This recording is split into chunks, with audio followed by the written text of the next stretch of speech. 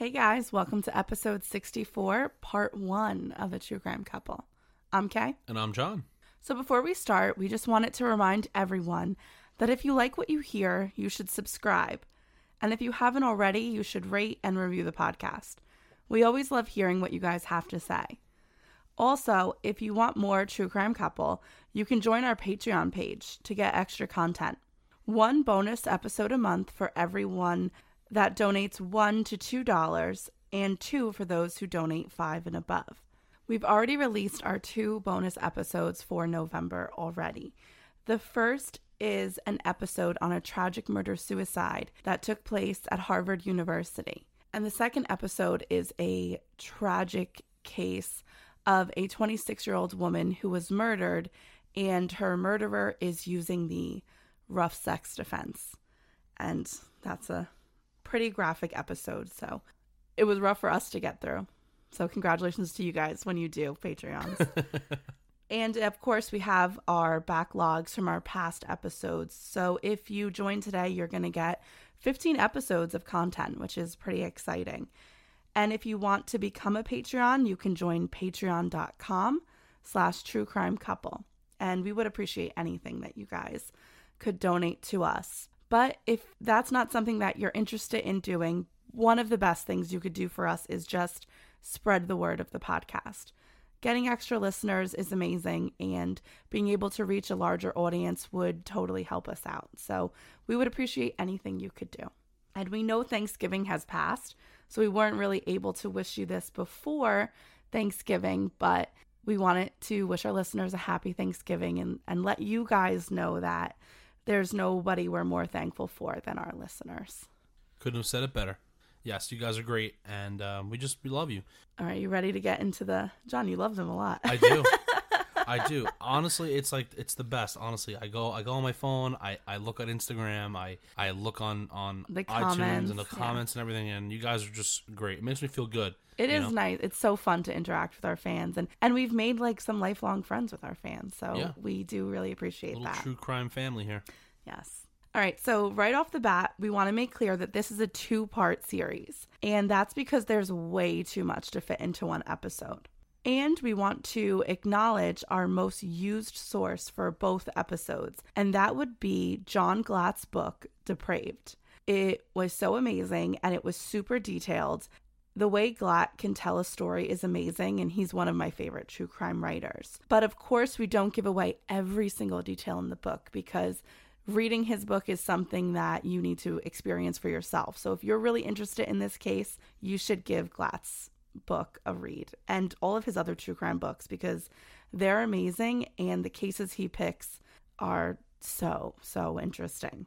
Okay, so today we have for you our first serial killer. Can you believe that? It's pretty exciting. This is our first one. Yeah, I've always kind of avoided doing serial killers because you got to do the case justice, right? Usually we take an hour to do justice for one victim. So you got to think about paying homage to so many victims all at once. You don't want to just kind of like immortalize this serial killer. You want to respect the victims. So it's hard to do, and there's a lot that goes into it. And I don't know, I guess we're finally ready to take it on. We're ready. We're here. So the serial killer we're going to be talking about is John Edward Robinson. Robinson is known for committing many crimes. He was a con man whose games went from forgery and embezzlement and advanced into prostitution rings where women who worked for him were drugged and forced to participate in SM sex cult. Yeah, that escalated pretty quickly. But more than anything, John Edward Robinson is known as the internet's first serial killer. Police say the suspect, 31-year-old Jeffrey Dahmer, has confessed to the killings of 11 people whose remains were found in his apartment. We are all evil in some form or another, are we not? Lock your doors, lock your windows. If you have the ability to provide additional security devices, then by all means do so. Our story is going to pick up in Cicero, Illinois, the birthplace of John Edward Robinson, who was born on December 27th, 1943, the third of what would be 5 children. His mother A homemaker, his father a machinist, the family was deeply embroiled in the blue-collar culture that was integrated into the Chicago suburbs of mid-century America. Later in life, Robinson is going to say that his father was a binge drinker who lazily left the disciplinary work up to his mother. However, the reality of Robinson's childhood seems very different than his illusion of it. Cicero was a strange place to bring up a child. Although there was a strong understanding of working hard for the things that you had, there was also a strong criminal aspect to the town. Cicero is synonymous with the likes of Al Capone and had been the scene of many gangland shootings and massacres. At the center of town was also a racetrack where betting and gambling were a common occurrence. One couldn't even look to their elected officials for a reprieve, as the town was known for its political corruption and bribery scandals. To take his son away from the bad direction the town could lead a young boy in, Robinson's father encouraged him to join the Boy Scouts, with which he was still strongly affiliated. The Boy Scouts were very popular, especially in the poorer neighborhoods, as those kids were able to do things with the Scouts that their families never would be able to afford on their own, like swimming, camping, and going on mini vacations. Robinson joined the Boy Scouts at the age of 12. Those who were in the same troop as him said that he only had a few friends, and that he didn't mind it because he was more of a loner type. He also isolated himself through his actions. Robinson knew he was talented when it came to the Scouts, and he made sure to let others know he was superior to them. That's like the worst kind of person to have to deal with. Oh, yeah, without a doubt. The superiority extended early on in his academics, when he was accepted into the Quigley Preparatory Seminary. Robinson had expressed that he wanted to be a priest. Quigley was known throughout the country as being the best for those aspiring to enter into priesthood. The year he entered the school was a big one for him, as this is when he also became an Eagle Scout. As an Eagle Scout, he sang for the Queen with a group of scouts chosen in 1957. Interestingly enough, when Robinson made the cover of the Chicago Tribune for his trip to England, he shared the page with infamous Ed Gein, who was caught that year. Really? Isn't that interesting? So, like, a future serial killer and Ed Gein, who, I mean, he was more just strange than he was he killed one person, but, like, he did other weird stuff. We would love to cover Ed Gein one day. But, like, how the irony in that. That is crazy, right? Also, I think it's really interesting that he, at such an early age, is going to choose priesthood for his career. Like, at 14 years old, were you thinking, I want to be a priest? No, but we have to also remember the time and how things are they're different than today. I mean, for some, unfortunately, like, religion isn't as on the hierarchy as it used to be. That's true. 1957, religion was still extremely prevalent in like American culture. Not to mention the fact that we're more of a melting pot today than we were back then. I feel like that's true, especially in Middle America, right? Where he's growing up. Right, you have a lot of different religions now. So I think, though, more than him wanting to become a priest for religious purposes, I think it's more of a power thing. Yeah, I would think it would be power, but I also think there's safety in that as well. And what I mean by that is, think about it. When you become a priest, your food's taken care of, your shelter's taken care of, your expenses and your healthcare is taken care of. So really, you're just then out for profit yourself. I mean, I guess so. Like, you're completely taken care of, so you don't have a worry in the world. What we're gonna learn about Robinson is that everything in his life becomes a scheme. Like, he's always looking to see how he could profit, and I think that's a really good point, because now you're saying, like, now those expenses have been paid for, and now you're in a position of power. So now, how can I make more money from this? Exactly. So while Robinson was experiencing many successes as a scout, he wasn't as a student. His teachers described him as being an average student.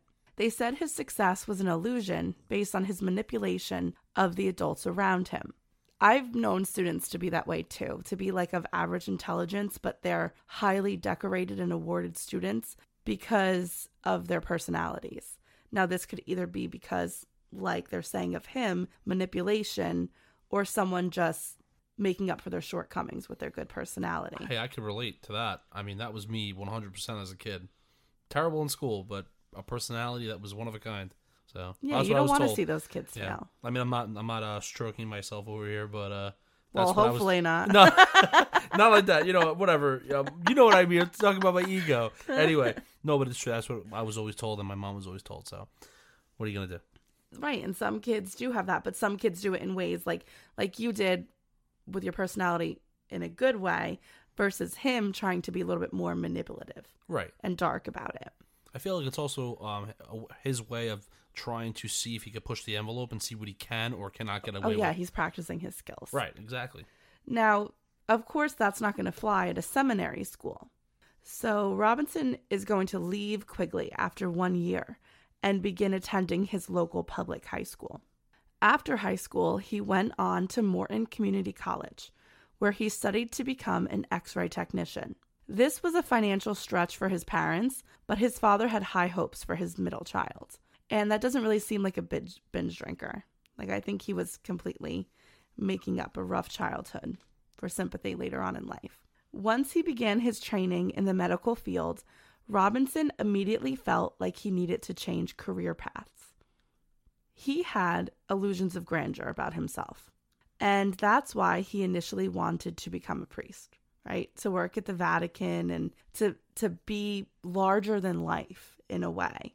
And I think that it was the same thing with an X-ray technician. Like, while he's studying to be an X-ray technician, he's seeing doctors. So he would never want to put himself in a position of inferiority. So he's saying, I should be a doctor, not an X-ray technician. So again, he wants to change his field. But the reality was, Robinson was barely cutting it as an X-ray technician.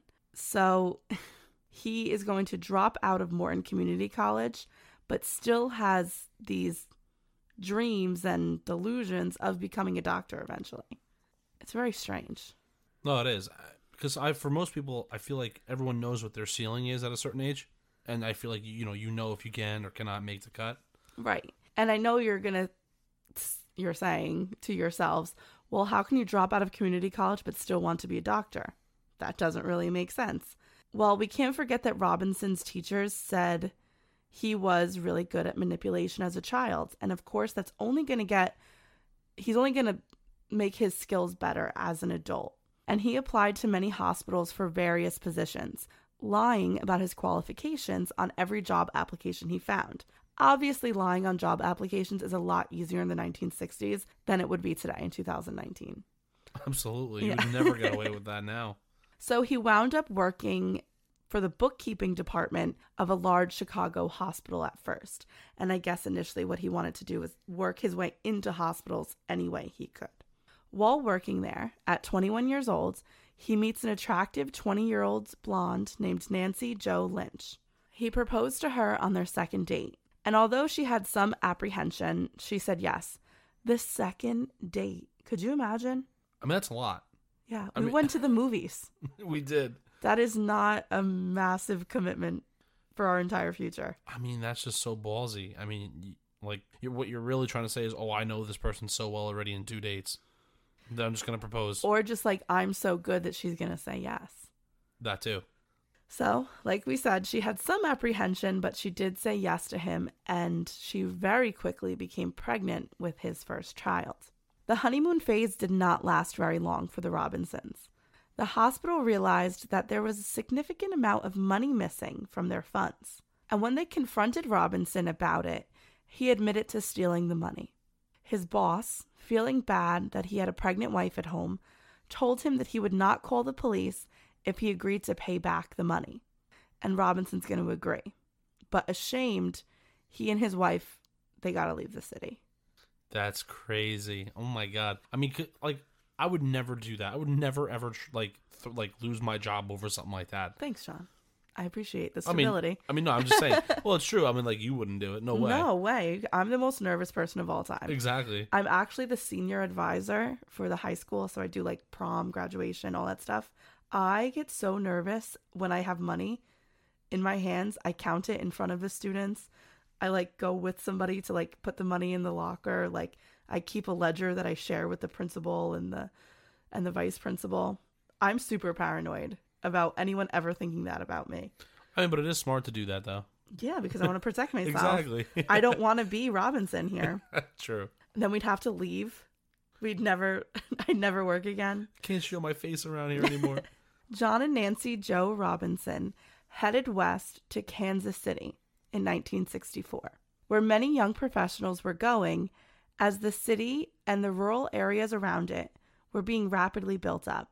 The couple chose to move to rural Johnson County, Kansas, which was just south of the city. Robinson immediately applied for a job as a pediatric X-ray technician at Children's Mercy and General Hospital.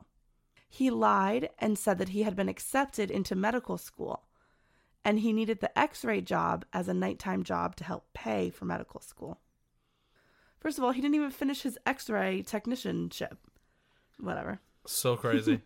He had 3 falsified medical technologist certificates, and seemingly being overqualified for the job, he got the position right away. Isn't that crazy? Yeah, the hospital was like, oh, we're lucky to get this guy. Let's check it off. Check yes. And they wouldn't even think to try to even look into it at all. It's well, great. It doesn't really work that way. All they got to do is you read the letter in 1967. I know. Right? Right. You couldn't email someone, get a quick response.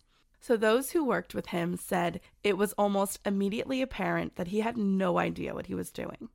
At first, they chalked it up to him like never working with children before, so they slowly tried to help teach him things. And while he was learning this new craft at work, Nancy and John Robinson, so while he's being taught things at work, Nancy is going to help him welcome their first child into the world. It's a boy. Now, what do you think this narcissist is going to name his first son? His name. John Jr. Right. Yeah. Although on the outside, things seemed like the Robinsons were getting a second chance at life, basically, this was not the case. John Robinson, during this time, is going to develop an affinity for seedy downtown bars in Kansas City, where he's going to meet many, many women. And he's going to carry on affairs with a few of them all at the same time. Those at the hospital soon found out about Robinson's escapades, we'll call them. And everyone felt terrible for Nancy because they knew she was at home taking care of a newborn baby boy. And here he is having all these affairs. I mean, it's That's pretty so sad. shitty, but you know what? This guy's like a piece of shit so far. Yeah. So and far. Yes. You know? So, I mean, everyone at the hospital is kind of thinking this is like really strange because where is this guy finding the time? Because they think he's going to medical school. They think he has an infant son, and now he's having all these affairs, and he's working nights at the hospital. Right. It doesn't seem to be enough time for all these actions that Right. these like activities that he's Right, doing. right. He doesn't have enough time in the No. day, so they're kind of like starting to look a little bit closer at him. So the doctors at the hospital were starting to get upset with Robinson. Not only was his social life interrupting procedures at the hospital, but he had no clue what he was doing. And he had been written up several times before for taking bad images of patients or missing really important things. At first, they just thought, okay, maybe it's because he's never worked with children before. And of course, doing X-ray imaging for children is going to be a little bit more difficult than adults because it's hard for them to sit still. But it was showing over time that he was just so inexperienced and had no clue what he was doing. So he was fired from the hospital. 2 jobs gone. And you would think at this point he'd probably just try to give up. You know? Oh my God, he never gives up. It's crazy. But this did not discourage Robinson at all. In fact, he figured if he couldn't work the X-rays, that maybe he should just oversee the entire X-ray department and never have to do an X-ray again. And that is just the job that he landed at Fountain Plaza X-ray in April of 1966. He now worked under the ownership of the prestigious Dr. Wallace Graham, who had been the personal doctor of President Harry S. Truman. The doctor, a former Eagle Scout himself, was impressed by the vision that Robinson sold to him during the job interview. So again, he talked his way through the interview, and now he's head of the X-ray department at this man's hospital. No one can step in that much crap through their lifetime except him. Yeah. Like, it's incredible. It really is. It is. It's fascinating. But again, obviously, there was a time and place for a con artist like this, and in the 60s it could happen. So now Robinson, unlicensed and inexperienced, was overseeing a whole laboratory. Dr. Graham's son recalled that while he was working a summer internship at 15 years old, he was creeped out by Robinson. He told the young boy about the many affairs he was having and the sex that he would have in public places, and that he enjoyed watching the transgendered strippers in the Kansas City clubs. The 15-year-old boy never knew how to respond to all this talk about sex because he's 15 years old. You know what, though? I don't even think it's that. Well, it probably is. But... Well, it's bizarre talk about right, sex. Exactly. It's not like normal. No, it's not normal talk. It's like that's not something you just come out and just talk about. So, no. Of course, for a 15-year-old, it'd be weird, too. At 15 years old, it's weird to talk to someone about being an exhibitionist. It's just strange. They're trying to figure out sex, period. Yeah, they don't even know about this extra stuff. Like, trust me on this. Like, construction workers, man, like, when I was there with them and, you know, when I first got in, I just turned 18. And, like, even though I'm 18, it's, like, it's still weird to hear, like, a 40-year-old talk about, like, having sex. Yeah. It's weird as fuck. And that's exactly why I can't exactly how this guy feels at 15. I get it. Because it's like, dude, I'm doing my thing with my 18-year-old girls over here. I and don't need to hear about you. Yeah, I don't want to hear about you and your wife and all your weird shit. Like, there was people that would really do that all the time. Well, you never be that. I do not do that. No. At this time, Nancy is going to give birth to the couple's second child, Kimberly. By all accounts, Nancy knew nothing of her husband's infidelities. It appeared that Robinson was an even better liar at home than he was at work. Dr. Graham was beginning to get tired of all of Robinson's actions, though. Not only did he know the young man was having multiple affairs on his wife, because he was telling his young son, but he was also trying to seduce female patients by telling them that his wife was terminally ill to gain their sympathy. What? That's so sad. It is. On top of that, he was beginning to rub people the wrong way at the office. Money had also gone missing, and the bookkeepers within the practice could not come up with a reason why. All of the employees had to forego their Christmas bonus, but that isn't what made them upset. They were willing to forget about the bonus so no one would lose their job, but they couldn't stand the fact that Robinson would come into work and brag about everything that he was able to buy. He bought an expensive lakefront property, a new car for Nancy, and several dogs and horses. How was he affording all of this? It seemed extensive even for his salary. Well, 6 months later, in June, the bookkeepers finally figured out what was going on. John Robinson had been embezzling money. $100,000 to be exact. $100,000 in 1967. That's a lot of money. Think about this for a second. Most cars in the 60s, you could buy them for like $3,000, $4,000. That's how much a car would cost. Right. That's a lot of money that he's just embezzled. Right. And the bookkeepers would later tell Dr. Graham that it was probably even more than $100,000, because what he was doing was he was telling patients after he saw them, don't go to billing, come to me. And he would say, I'll let you only pay half of the bill if you write your check directly out to me. But they'll never know the exact amount people wrote checks to him for. That's on top of the $100,000 he stole. That's crazy. Yeah. Once again, testing the limits. You see, he wasn't just happy with taking the money from the business, but he, on top of that, he had to start asking actual patients for money. Right. See, that's the trend. That's what I want to I kind of hit home. I feel like is that he wants to just always test the envelope. How much can he push it? Right. It's never enough for him. Right. Ever. When Robinson was confronted about this, he just simply said, I knew I would be caught eventually, but can I just pay it back? But Dr. Graham didn't want him to pay it back. He wanted to call the police. And in August of 1969, Robinson was convicted of embezzling $33,000 because that's the only amount of money they could prove from the Fountain X-ray. Nancy was a character witness in court, and she was described as being meek and soft-spoken. So not only did he put his wife through the embarrassment of this happening a second time, he's going to make her testify in court on his behalf. That's just such a messed up thing to do. Robinson is going to receive a suspended sentence and was put on 3 years probation.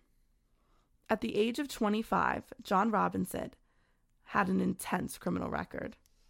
So clearly the medical world was not working out for John Robinson. So he chose to try his luck in the corporate world.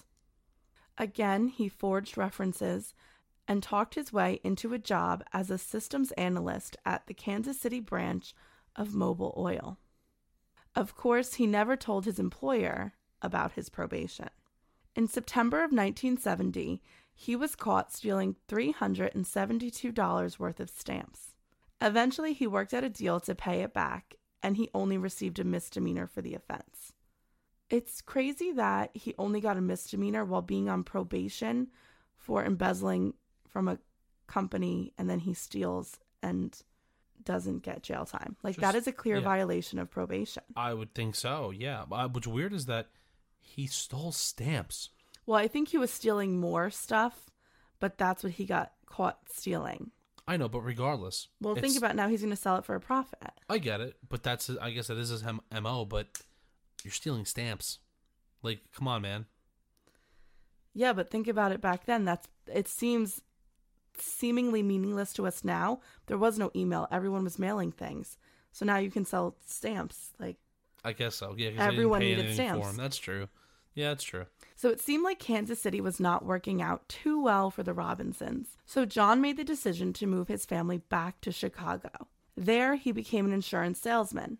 And this is pretty interesting because I think that this is a career that John truly excelled in without having to falsify any documents, because he would be, as we can see, a master salesman. But, of course, he couldn't help himself. And again, he was caught embezzling $5,600. And again, Robinson was ordered to pay restitution, and his 3-year probation was extended. So a second time, he does again what he was given probation for, and probation is just simply extended.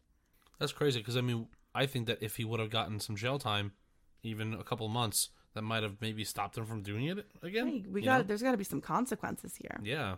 So during those court proceedings, Nancy gave birth again, this time to a set of twins named Christopher and Christine. With a family of 6 now and a bunch of legal problems in Chicago, the Robinsons headed back to Kansas City. Once there, he opened a business of his own, and this seemed to be the solution to his problem. He liked to steal from businesses, and if he was the boss, he would never get caught. He chose to open a medical consulting company, and he hired a pretty 24-year-old secretary. Now, I know what you're thinking. This is Robinson here, and he's never been loyal to Nancy. But that isn't why he chose to hire the beautiful 24-year-old's secretary. He hired her because she was pregnant and desperate for a job. So Robinson knew that if he paid her well, she would stick around and not open her mouth about the shady business dealings that he was into. It's pretty smart. Yeah. While running this company, he worked temporarily at the University of Kansas's Family Medical Center, but he was let go because, you guessed it, money went missing. But he still had the business, right? Wrong. He got in trouble around the same time for forging a document that was a promise of investment from a large laboratory. He sent it to possible investors asking them to get involved. The forgery of this letter led to 4-count indictment for security and mail fraud. Robinson only received a fine of $2,500 and an additional 3 years added on to his probation, and a warning from the SEC. His lawyer advised him to plead no contest so that he would never have to pay that money back. Unbelievable, right? Yeah. So lucky. Basically, within his company, what had happened was he wrote a fake letter saying that this big medical laboratory was going to invest and use his company so other people would buy stock in. Oh, and then that company then in turn said, we know nothing about that. Exactly. Yeah, okay. But a scheme like this, of course, we know is nothing new for John Robinson and nothing new for the justice system because, again, he committed a huge crime, no jail time. But the fact that Robinson had forged a letter from a large laboratory gained a lot of media attention. Now, this is bad because it made it hard for him to continue his cons because his name was now in the media. Robinson's solution to this problem was to reinvent himself. He moved his family to Stanley, Kansas. He chose a brand new home on 3 acres in a brand new rural development. Robinson, now 33 years old, slightly balding, made people in Stanley fall in love with him. They viewed him as a seemingly successful businessman who somehow had the time to be head of the local homeowners association, a scoutmaster, a t-ball coach, a volleyball referee, and an elder at the Presbyterian Church, where he taught Sunday school. That's so awesome. If you think about it like this, everything that he's doing, he has past experience, and that's not fake. Right. You know, he wanted to be a priest. He did want to be a priest. He was an Eagle Scout. You know, like, finally, wow, he's actually, you know, being true to himself. He could. It's so funny because you're right. There are so many times, like, when he did the insurance sales stuff, and right now when he's taking on these roles that he does technically have an actual background in, he could go on the straight and narrow, but he chooses not to, and it's all a facade. Like, he's just doing these things so the people of Stanley, Kansas are looking up to him as a leader of the community. Right.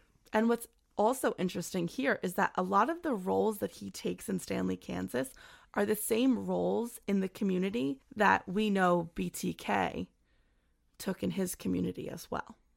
Interesting. There's a lot of similarities between BTK and John Robinson, I believe, first with the fantasies that they develop over time, but also with their roles in the community and within their homes, and then what they portray to the world and what their private reality is. He's a little bit more careless with his actions than BTK was, but Robinson clearly can't help himself. Right. When asked about him, his neighbors say that everyone loved him. His family was perfect, and John Jr. especially worshipped him. But as we have learned, it's never enough for Robinson. He always takes it a little too far, which always results in him getting caught. And his image was no exception. Robinson wanted his image to be above and beyond all other men in the area. So he invented an award, the Kansas City Man of the Year Award. He sent letters to the mayor and the senator asking them to speak at a luncheon in which was set up by him impersonating other people. He invited over 50 people, obviously from not himself, but from other people he was impersonating. And he even had the nerve, when the luncheon actually happened, to act surprised that he got the award. I mean, make an award for yourself and then win it. And then win it. Make an award. And falsely invite 50 people. And then win. And then win it. And then act surprised when you win it. Oh my gosh. But the jig was up when the local Kansas City newspaper printed a story about this amazing luncheon and the first ever Kansas City Man of the Year. People wrote in telling the editor that this was a fake award, that there was no such thing. Journalists, being pissed off that they got duped, began to investigate, and they found out the whole thing was planned by Robinson himself. The writers at the paper exposed the whole thing, including Robinson's criminal history. However, this didn't stop him from opening not just one, but 2 consulting firms. You gotta sit back and think, how the hell is he always bounce back like this and is able to do so? Yeah, no, it's true. It's like Wheeler and Dealer. But where are you getting the money from too? He just bought a brand new house. Well, he doesn't have to pay all the restitutions for things because he keeps pleading no contest. He only had to pay restitution the one time for $5,600. Right. And he's smart in how much money he is taking and where he's putting it. Not smart enough because he's getting caught. Well, he's getting caught, but he still has leftover money. Right. Like, remember, he took $100,000, but they could only prove he took 33. That's true. Yeah. So he opens these 2 consulting firms. The first he named Equa Plus, and the second he named Equa 2. He was continuing his scams, taking money from companies and not providing them with the services he promised, or getting shady loans for neighbors that would never come to fruition. However, because it's his business, he was able to get away with a lot. At home, the perfect persona he tried to create in Stanley slowly began falling apart. The 2 horses and dog that he brought home were taken away by the Humane Society. Neighbors reported that the horses and the dogs looked hungry and that they were always outside exposed to the elements, so the Humane Society took them away. Robinson also could be heard by the neighbors screaming at his kids and Nancy at all hours of the day and night. Some even claim to see Nancy with bruises, but she says nothing. In March of 1979, he got off of federal probation and got a job at a food store as their employee relations manager. Of course, they did not run a background check. While there, Robinson formed checks and stole thousands of dollars. He even created fake employees and had their paychecks go directly into his bank account. That's crazy, too. I mean, this guy, he's just finding really creative ways to make money and to steal. It's crazy. He began an affair with the secretary at the food services store, and this secretary fell in love with him. And she helped him get away with all of his scams. But eventually, she wanted more than to just be his mistress. One day, she is going to give him an ultimatum. Either he leave Nancy, or she was going to go to the police. Robinson did not want to leave his family, and I think it was because it would have caused so much complications and the child support he would have to pay. And I don't think this was an emotional decision. I think this was a monetary decision he made. And he doesn't leave Nancy. So the secretary does go to the police and tells on Robinson. When this was discovered, he was fired and charged with felony theft. In civil court, he was ordered to pay the company $50,000. That's a lot of money He's back getting then, slammed too. here. Yeah. In criminal court, he was facing a Class C felony and was facing 7 years in jail. However, he only received 60 days and 5 years probation. When he was arrested, Nancy filed for divorce. However, during counseling, Robinson convinced her to stay in the marriage, despite the fact that everyone in her life was begging her to leave, including her children. By then, the couple had been married for 16 years, and she didn't want to leave her husband. The 60-day jail sentence and probation was embarrassing for the family, and the kids were made fun of at school, especially John Jr., who was having a hard time as it is. John Jr. was described as not really fitting in school, and he had a rough time at school, a rough time at home. You just feel really, but your heart kind of goes out to that kid who could obviously never live up to the expectations of his demanding and abusive father, and then now was not socially fitting in at school.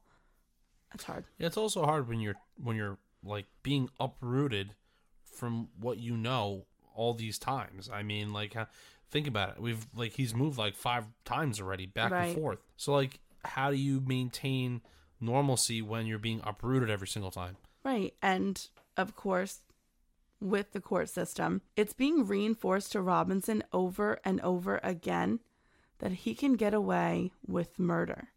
And in the summer of 1984, he just might. But before we get into his escalation, let's take a break to hear from our second sponsor. Paula Godfrey was a beautiful, athletic 19-year-old girl in the summer of 1984. Teachers at the high school she had just graduated from the year before described her as a good girl with a great sense of humor. At her high school, she was a cheerleader and on the honor roll for her last 2 years. She was the elder sister to a brother and sister and loved them both very much. However, her first love was ice skating, which she had been doing since she was 5 years old. She would practice both before and after school for years. While attending business classes, she tried out for her dream job at Walt Disney World on ice. However, when she tried out, she had the flu, and she didn't perform her best, and she was encouraged to try out again the following year. And that's what she was going to do. She was going to try out again the following year, but in the meantime, she needed to get a job so she could save money. She saw an ad in the paper and called for an interview. When she came home from the interview, she told her mother that she had gotten the job and that her new boss, John Robinson, at Equa 2 Advertisement, was the nicest guy she's ever met. Weeks went by and things seemed to be going okay. Bill Godfrey, who hadn't even known his daughter was looking for a job, was becoming more comfortable with the idea that she had one. However, in late August, Paula approached her parents and let them know that Robinson had a great opportunity for her. He was going to fly her and other new female employees to attend a course on clerical skills in San Antonio, Texas. And with some apprehension, they agreed to let her go. On the morning of September 1st, 1984, the 41-year-old Robinson picked up 19-year-old Paula Godfrey. He was supposed to be taking her to the Kansas City airport. The Godfreys didn't know it, but that was the last time they would ever see their daughter. They knew something was wrong right away when Paula failed to call them when she landed, or the 4 subsequent days later. They were a close family, and this was the first time she had been away from home. She would have called, either them or for her siblings. After those days passed, Bill Godfrey made the decision to get on a plane and go to San Antonio himself. When he got there, he learned that his daughter had never checked into the hotel that she was supposed to be staying at. When Godfrey got back to Kansas City, he filed a missing persons report and went to Robinson's office to confront him. He threatened the man that had driven away with his daughter that if he didn't hear from his daughter within 3 days, he'd regret it. Which I think is kind of a weird threat, but I guess he's holding out hope that his daughter's alive. Right. I don't think that, he's assuming the worst yet. Yeah. 2 days after this threat, a letter mysteriously gets delivered to the Godfrey home. It is a letter from Paula. In this letter, she told her family to stop looking for her, that she was fine. They didn't believe it, though.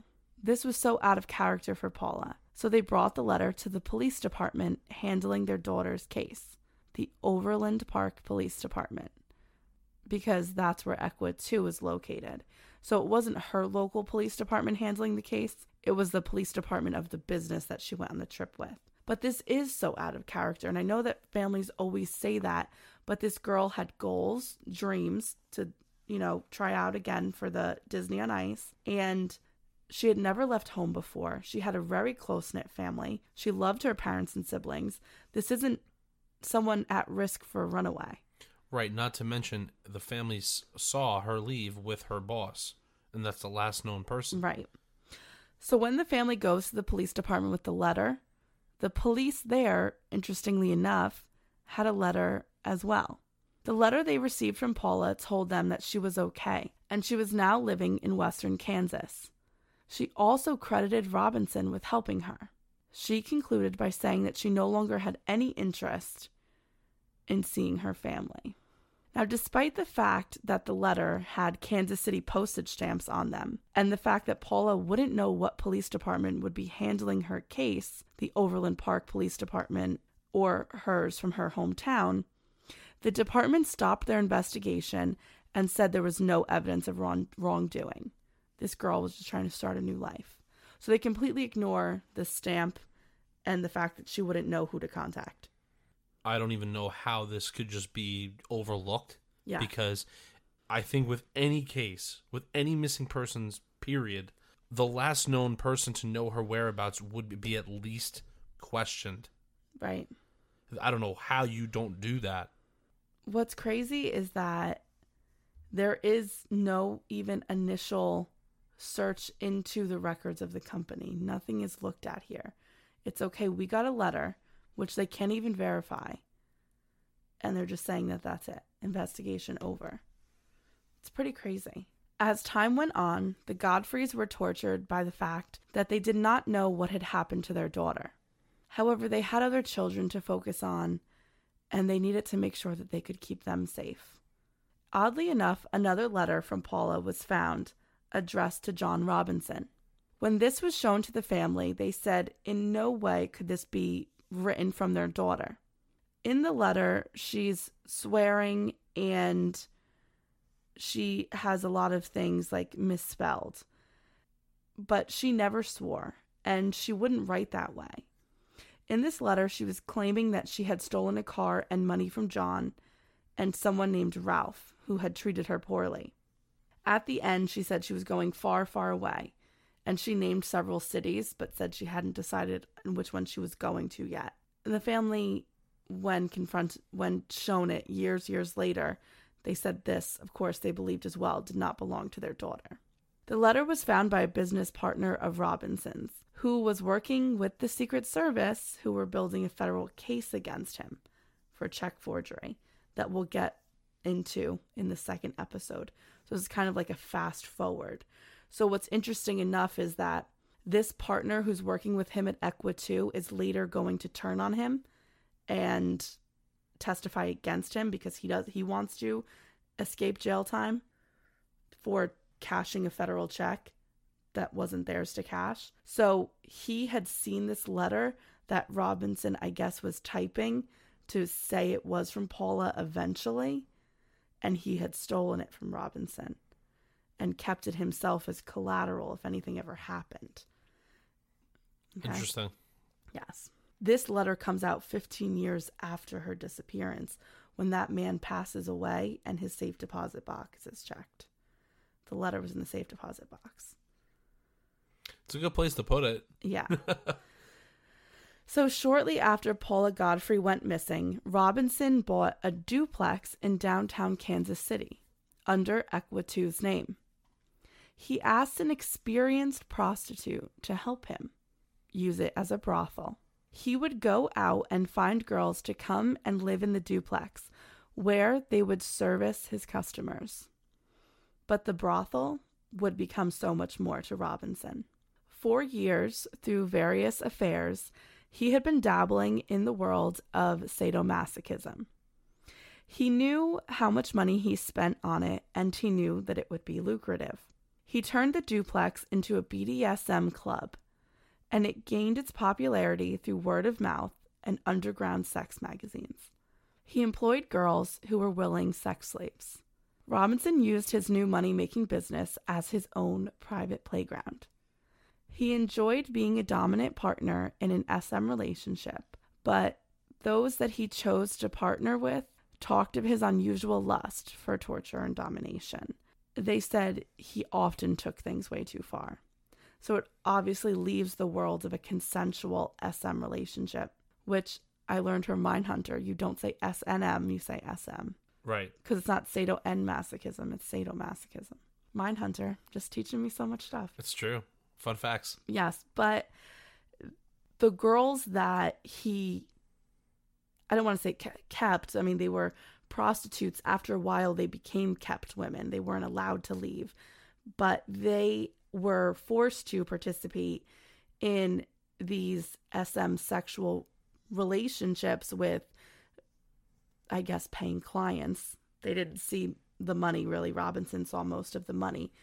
But it wasn't a consensual BDSM relationship because there was no concern or care for the other partner. It was these men were allowed to do whatever they wanted to these women, and the women could never say no. So that's not what an SM relationship is. Do you know what I mean? Right, exactly. No, I get it. This is sexual assault. Pretty much. As the years went on at the club, Robinson found a group of men who shared in his feelings and beliefs.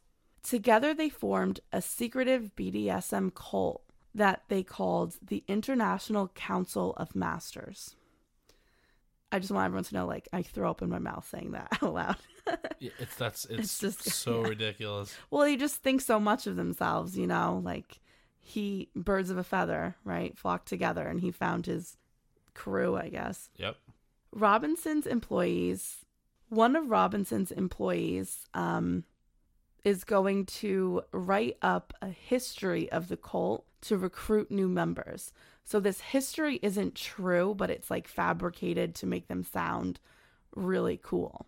So the history, completely fabricated, talked of 6 professional men meeting in a basement warehouse in London on Friday, May 13th, 1921. They were described as dominant men who maintained females as their personal servants. These men were bound by a code of silence. The cult began as the members wore purple robes and their slaves had their slaves were kept in silver cuffs next to them. They each chose a piece of equipment to use on their slave to train them. The history then goes on to say that it grew over the years, having dungeons from coast to coast and spreading to America. And this is why in August of 1983, its name was changed to the International Council of Masters, obviously to keep up with their global status, Ridiculous. But only men who are into that would buy into that whole history thing. And I'm making a joke of it because I'm not talking about people who participate or are into what really truly is a BDSM, whatever lifestyle that they want to live. These are men who want to not equally participate with somebody. They want to just basically have someone to sexually abuse. It's also, and keep as a sex slave. Yeah, those are two different things. I don't want our listeners or anyone out there to be uninformed in thinking that keeping someone chained to a bed as a sex slave is the same thing as a BDSM partnership. They're two completely different things. Right. You want to be a sexual predator. You don't want to participate in that. Well, it's That's also just what you're calling. Right. It's also the type of people that they are getting by coming up with this history. It's trying to add mystique and this crazy underworld. It's men who want to be more important than they really are. Right. By saying they're involved in this International Council of Masters. Well, the truth obviously behind this cult is nothing like the bizarre lie we just read to you. It is in fact a group of disgusting men who would meet in the basement of a brothel. Robinson's brothel. And he would bring different women each time. And that woman would either be beaten, raped, tortured, or any combination of the three. These were usually new members of the club, women that Robinson had just brought in. And he said that this was a way that he broke them down and broke them in. One former member said that the abuse got so bad in the basement that she had tried to escape. Now, see, again, that's not a SM relationship. If someone's trying to escape, that is sexual assault. That is what's happening. And when she tried to escape because she was being sexually mutilated by the group, she was brought back in, heavily drugged, and the abuse continued.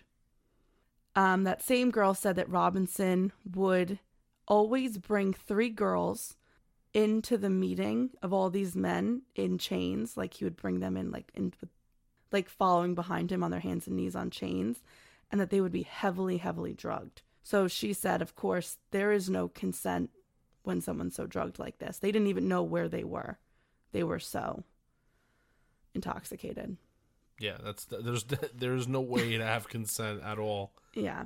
So although, that's absolutely disgusting, and you think about the abuse and torture and sexual assault that was happening in the basement of that brothel by not just Robinson, but other men as well, it's horrific.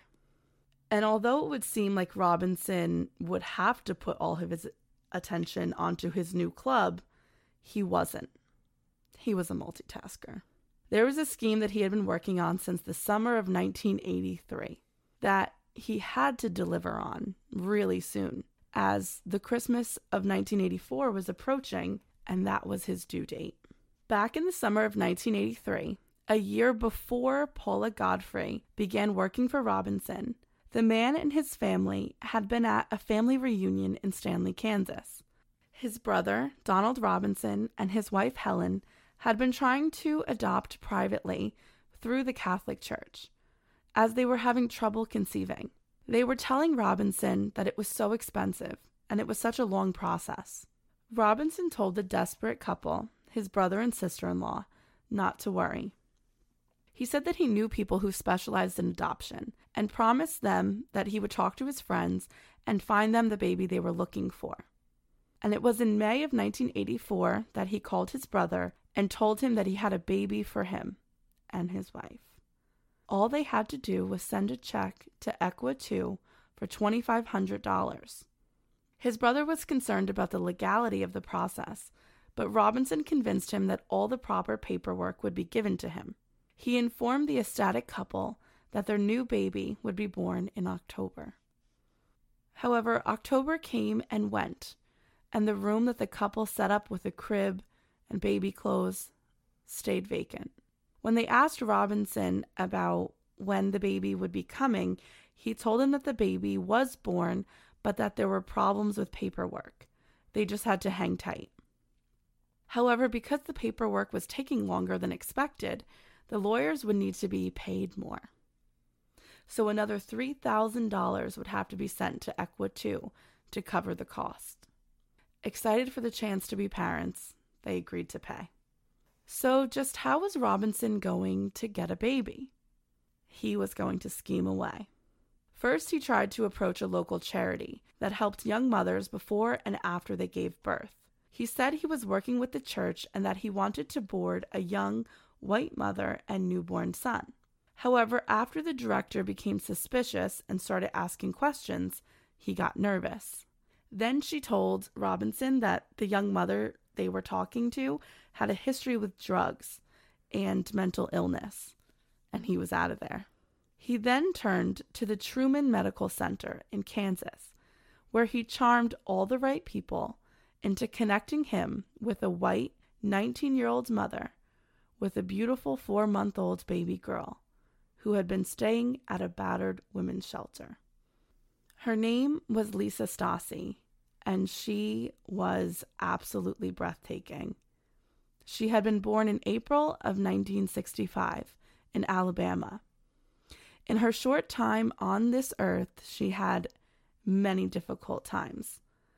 Her father died when she was young, and for several reasons, she decided to leave school before graduating from high school. But when she did that, she didn't just leave school. She left the state. Lisa was going to start over fresh in Kansas City. Lisa wanted to find friends in her new city.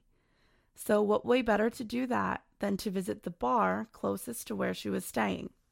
With her beautiful smile and sweet disposition, Lisa found a regular crew at the bar that she easily fell into.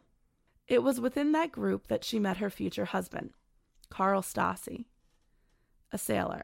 The young couple became pregnant, and Carl asked Lisa to marry him. The couple married in August, and Lisa gave birth in September to a girl that she chose to name Tiffany Lynn. However, the relationship turned violent within 1 month of Lisa giving birth. While Stassi was away on assignment with the Navy, Lisa chose to move her and Tiffany's things out and sought protection at a local women's shelter. While there, she was trying to plan her next move. She needed to have a job first before her and Tiffany moved anywhere permanently. Luckily, though, she did have support from her abusive husband's mother and sister, trying to help her get on her feet. It seemed like her big break came 4 months into her staying at the shelter. She was approached by one of the social workers through the Truman Hospital. She told Lisa that there was a philanthropist who was willing to take in both her and Tiffany for free. On top of that, they were going to get her a job and training in Dallas, Texas, so she would eventually be able to support herself and her daughter. Now this could change her life. She was in. Lisa was told that she was going to be picked up at her sister-in-law's house by a man who was financing this opportunity for her. His name was John Osborne, but John Osborne was really John Robinson. Yeah, he really switched it up there. Just changed his last name. Yeah. When he arrived to pick up Lisa and her daughter Tiffany, there was a raging blizzard going on. Lisa had to leave with Robinson so quickly that she had to leave most of her goods behind. So she promised her sister-in-law that she would be back within the week to pick up the bulk of her things. She only had time to bring one bag and Tiffany's diaper bag. As Lisa said quick goodbyes to her sister and brother-in-law, they also had no clue, much like the Godfreys did. That would be the last time Lisa was ever seen. Lisa and Tiffany were checked into the Roadway Inn in Overland Park, Kansas, by John Robinson, who was still using the name John Osborne. He had used his Equa2 business credit card. Because of the blizzard outside, the unusual threesome could not venture out to get food, but rather they were stuck in the hotel room eating food from a vending machine. But this did not seem to bother Robinson at all. He spent his time alone with a young mother, grilling her. He asked her every question he could think of, learning so much about her past and her present. Information he would use again later. Lisa answered all of the questions that Robinson had for her. But something, somewhere, had to have gone wrong. We know this because of a distressing phone call that was placed from Lisa to her mother-in-law. During the call, Lisa was hysterically yelling. She was asking why Carl was seeking a divorce from her when he was the one who had been torturing her. She then added that she didn't appreciate that her mother-in-law was trying to gain custody of Tiffany. So obviously Robinson was lying, saying Carl's getting a divorce, your mother-in-law's trying to take Tiffany. So he was trying to plant a seed there. Right, just to cause conflict. But he didn't think that she would call them, but she did. So Lisa began yelling to her mother-in-law, "You'll never be able to take her away from me. I made sure of that. I signed 4 black pieces of paper for them." She never got to clarify who they were, because the call abruptly ended with Lisa saying, "They're here. I can't talk." So was there more than one person there? That's interesting. Yeah, it is pretty interesting. It could have been his business partner who was involved in a lot of his shady transactions that we'll learn about later, the one who turned on him for the Secret Service. Could have been one of the men from the club, his cult thing.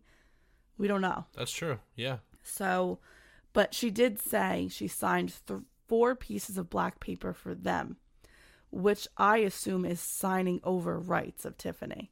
Yeah, that's what I would... Because they're talking about custody. Yeah, that's what I would think too. The following day, Lisa checked out of the hotel and was never seen by anyone. She left again. The very next morning, John Robinson arrived at the airport to pick up his brother Donald and his sister-in-law Helen. They were flying in from Chicago.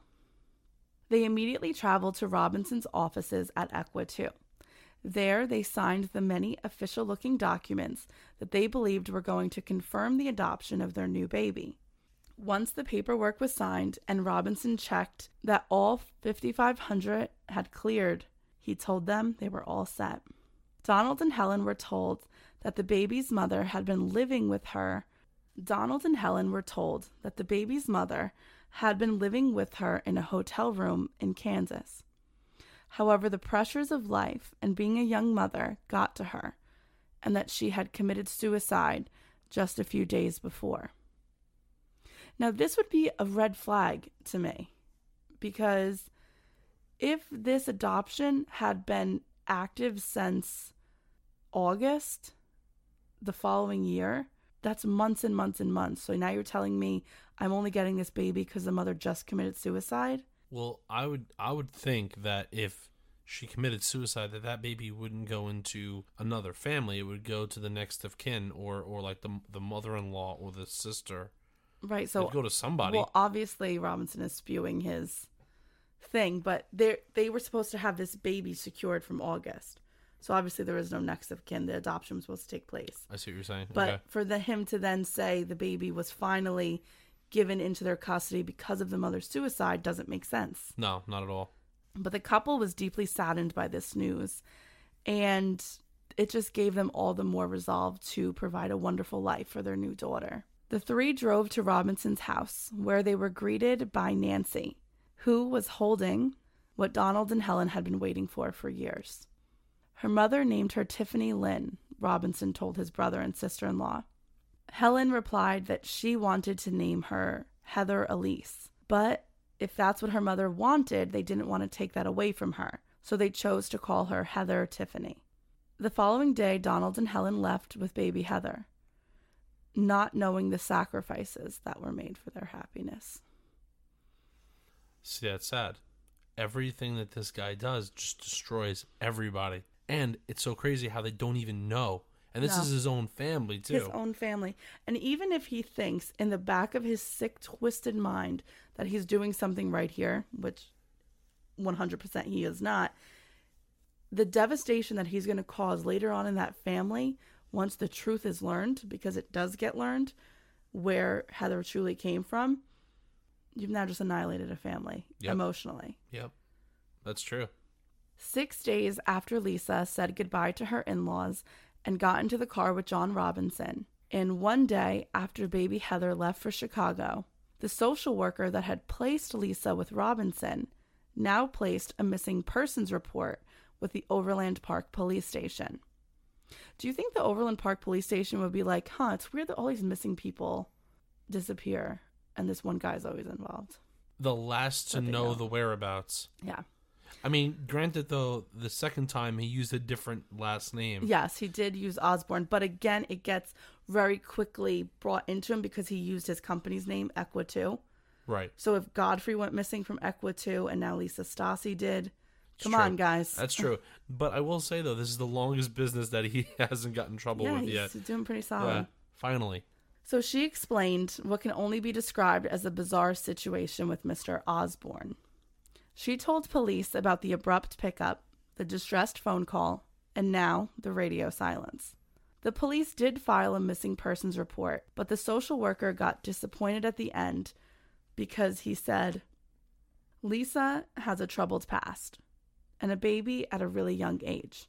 She's also an adult. Maybe she just ran away again, like she did when she ran from Alabama to Kansas City. And that's unfortunate. The social worker returned to her office.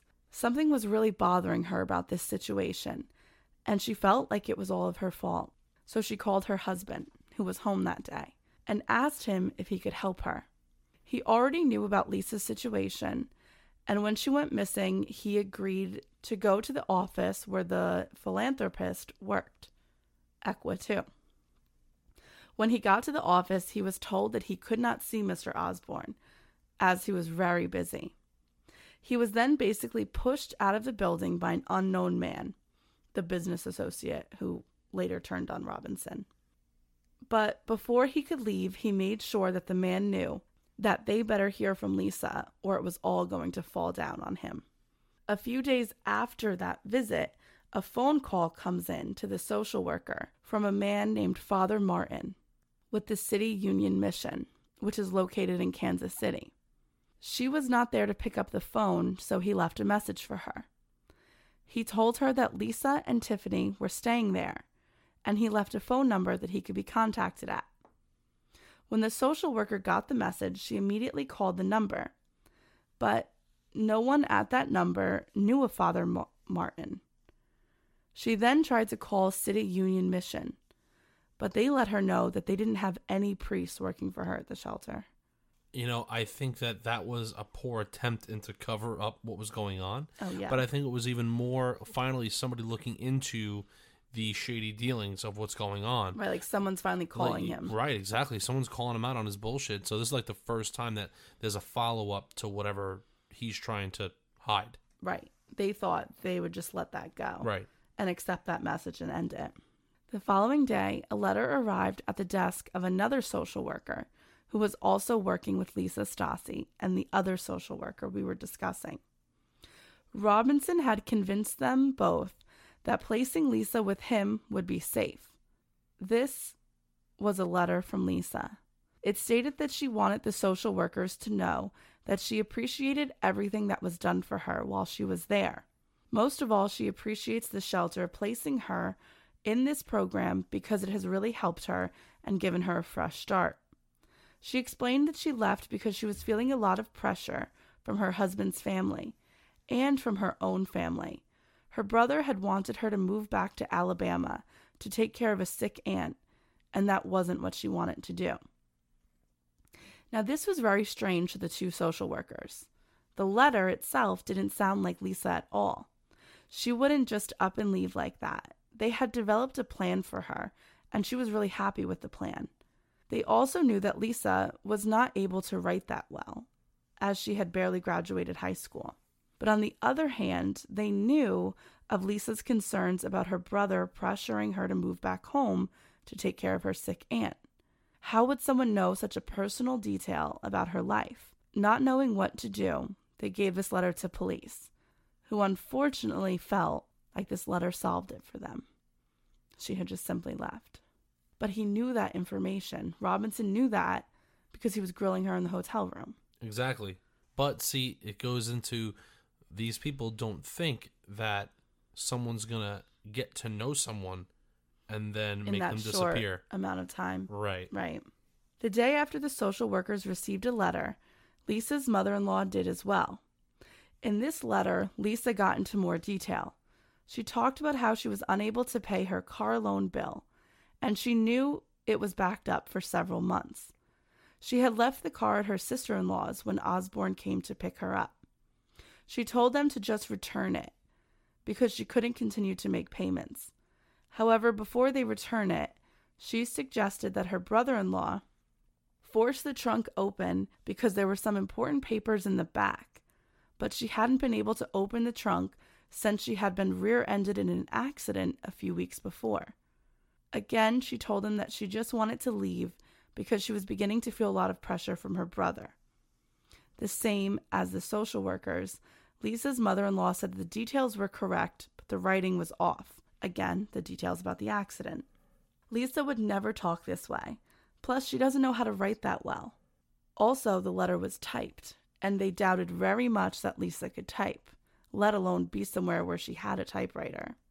In his last attempt to cover his tracks with the social workers and Lisa's family, Robinson, pretending to be Osborne, called the shelter where Lisa had been staying. He didn't get to talk to the two social workers handling Lisa's case, just the manager of the overall shelter. He was irate on the phone.